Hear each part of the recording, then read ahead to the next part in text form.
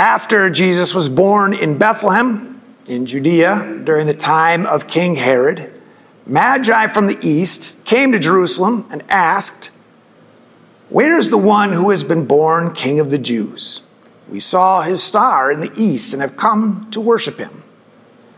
When King Herod heard this, he was disturbed, and all of Jerusalem with him. When he had called together all the people's chief priests and teachers of the law, he asked them where the Christ was to be born. "In Bethlehem, in Judea," they replied. "For this is what the prophet has written. But you, Bethlehem, in the land of Judah, are by no means least among the rulers of Judah. For out of you will come a ruler who will be the shepherd of my people Israel." Then Herod called the Magi secretly and found out from them the exact time the star had appeared. He sent them to Bethlehem and said, "Go and make a careful search for the child. As soon as you find him, report to me, so that I too may go and worship him." After they had heard the king, they went on their way, and the star they had seen in the east went ahead of them until it stopped over the place where the child was. When they saw the star, they were overjoyed. On coming to the house, they saw the child with his mother Mary, and they bowed down and worshiped him. Then they opened their treasures and presented him with gifts of gold, and of incense, and of myrrh. And having been warned in a dream not to go back to Herod, they returned to their country by another route.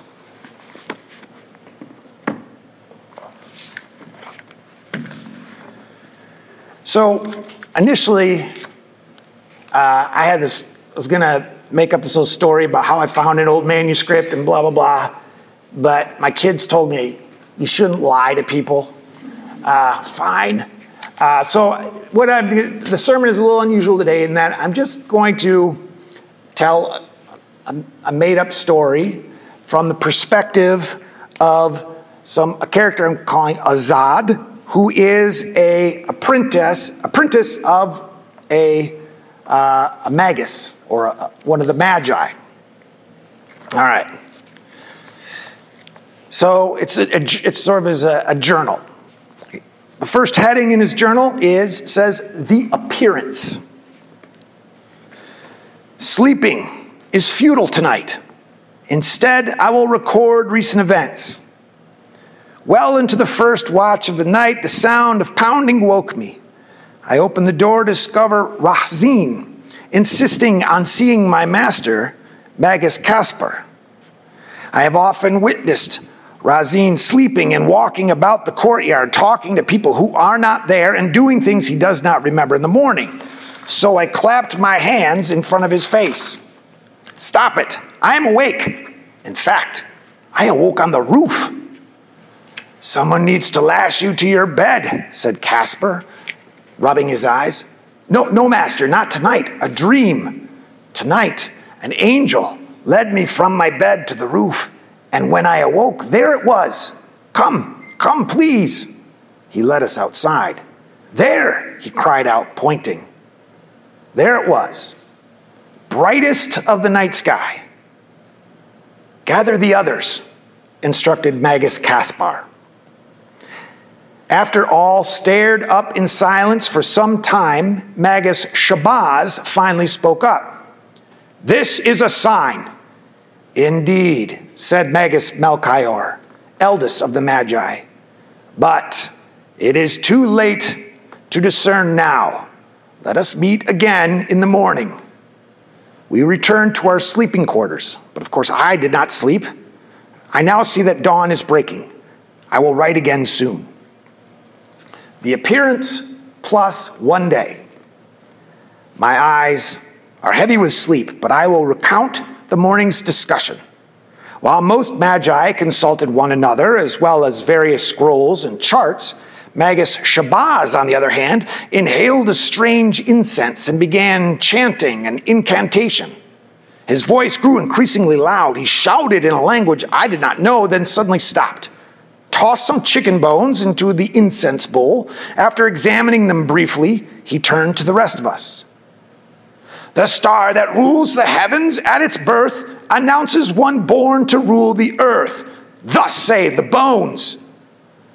I concur, boomed Magus Dilawar.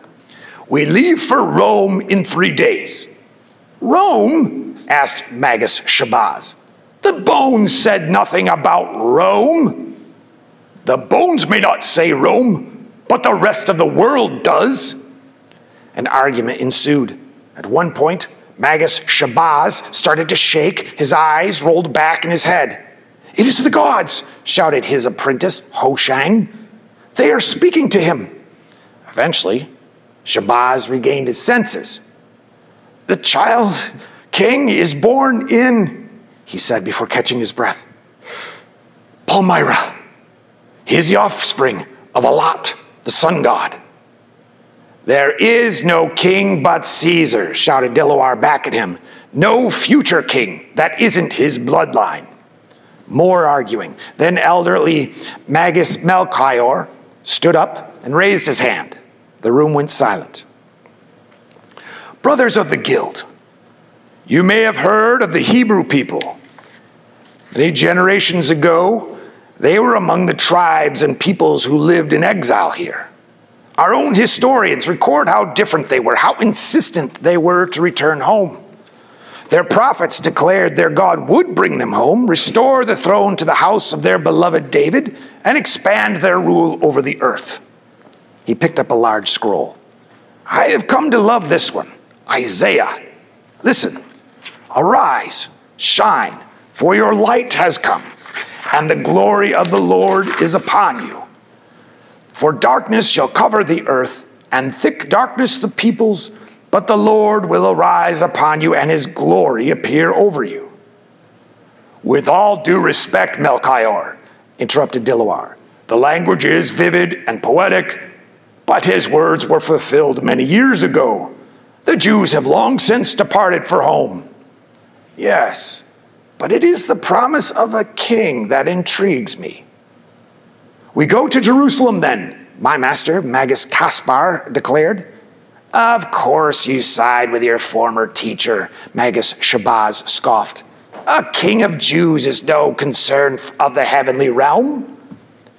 In the end, it was decided that the guild would send 3 envoys, one to Rome, one to Palmyra, and one to Jerusalem.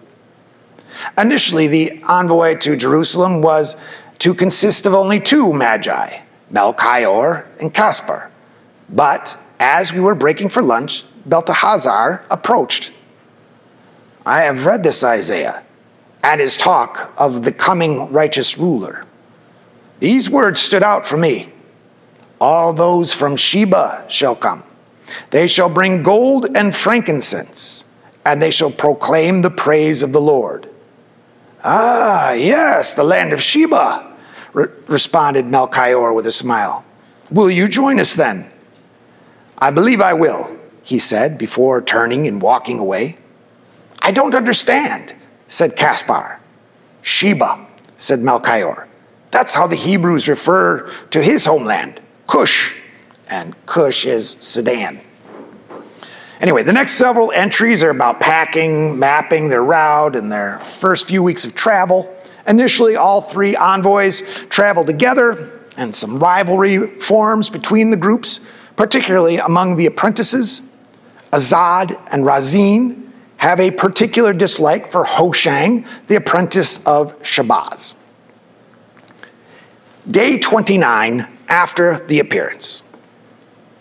We parted ways with Dilawar's envoy today, so they might take a trade route north toward Asia Minor and from there head to Rome. I regret that Shabazz's envoy remains with our own. I weary of Hoshang. If he isn't talking about Shabazz's powers, he's trumpeting his own curses, blessings, incantations, spells. At least there was one conversation that was rewarding. Listen, Azad, asserted Hoshang. I know a curse that were I to utter it against you, your offspring would possess the looks and intelligence of a goat. Is that not the curse uttered against your mother?" "My mother? No, of course not. Why would you say such a thing?" Razin threw his head back with laughter and nearly fell off his camel. He knew why I would say such a thing, because Hoshang is a goat. Day 41 after the appearance. I write only this: every day is an oven. We are not on a quest. We are being cooked. Day 54 after the appearance. Hoshang is determined to convince me that Jerusalem is a fool's errand. You seek the fulfillment of a long-fulfilled prophecy. It makes no sense. You're one to talk about sense. Your master reads chicken bones, said Razin. Truthfully, Hoshang's arguments make me uneasy. After supper, I found Caspar smoking his pipe, staring at the stars. I asked him about the matter. He removed the pipe from his mouth and pointed. "Do you see those mountains over there?" Their peaks formed a jagged black silhouette beneath the darkening sky. "Yes," I said. "How many mountains are there?" "I don't know," I said. "I see many peaks. They could belong to one or many mountains." "And how much distance lies between one mountain and the next?" "It's impossible to know." "Right. Not from this distance," said Caspar, taking a puff on his pipe. "It's only as we travel through them do we realize how many mountains there are and the distance between them. A prophetic vision can be like that. What the prophet sees appears to be a single thing, one event. Only as time passes do you realize its fulfillment comes in stages. Not one event, but multiple, not occurring all at once, but over many years." "So, returning to the land, that was one mountain, the king is the next?" "Yes." Maybe I shall try this approach to try to shut up Hoshang. Or maybe I'll just try a stick. Day 98 after the appearance. I have not written in some time. I don't care to. One day is like another. Misery. I regret the star's appearance. In fact, I resent the whole sky. At night, I avoid looking up. I don't want to see the stars staring back at me, laughing at me. Day 103 after the appearance. We reached the trade route that leads toward Palmyra today and parted company without a word of sorrow or celebration. I don't feel anything but heat in the day and cold at night, hunger and fatigue all the time. Day 123 after the appearance. We are getting closer. Each village we pass through or caravan we encounter, I attempt to ask someone whether there's news of one born king of the Jews. No one's heard anything. One laughed and said, "No, King Herod's wives don't bear sons anymore. They just bury the ones already born." We are getting closer. But closer to what? Discovering that Hoshang was right? Day 140 after the appearance. We were told Jerusalem was a shining city on a hill. It is true. Our road rounded a rocky outcropping to expose it, glistening like an earthbound star in the midday sun. Before making the last leg of the journey, we adorned ourselves and our animals in the vestments of our guild. "We will first visit the temple. From what I have heard, it is a most impressive achievement," said Melchior. It was indeed. But as massive as it was, we managed to still attract attention. In fact, after we'd provided our offering and exited the temple grounds, we were greeted by soldiers. They identified themselves as palace guards. Apparently, news of our arrival and our quest had already reached the king of the Jews. He wished to see us. King Herod greeted the Magi warmly, inviting them into the great hall, while Razin, myself, and the rest of our party remained in the outer court. They were gone for some time. Razin, in fact, dozed off. and was startled when I awoke him upon their return. "I had a dream," he whispered to me. "Not now," I said as I greeted Magus Caspar. "We leave for Bethlehem," my master said, "his birthplace, according to the Hebrew prophets." It was as we traveled the road to this village that Razim shared his dream. I hear a scream behind me. I turn to see an infant's cradle. Leaping from it is a fox. His snout was covered in blood. Before running off, it turns to me and smiles. Overhearing Razim's account, Magus Melchior said, "Your dream confirms my own suspicions, Razim. This Herod, he is a fox." The sun is now nearly set as I write these words. The others are eating dinner. I cannot eat. I am disturbed by the dream. Not only that, I am discouraged that our quest has led us here, this village. Are we just to wander about, knocking on doors, asking if one of these peasants happened to have given birth to royalty? The second appearance. I cannot sleep. I can only hope the fire burns long enough for me to write down all that has happened since sundown, when the sky darkened and the star, yes, the star, reappeared. It directed us to a small home. The parents were, of course, surprised by our visit. Surprised, but not bewildered. I mean, of course, they did not expect an envoy of 20 well-dressed foreigners to pay homage to their infant son. On the other hand, they welcomed us as though it made sense that we were here. Their heavy accents made communication difficult, but not awkward. We laughed much, as though with old friends.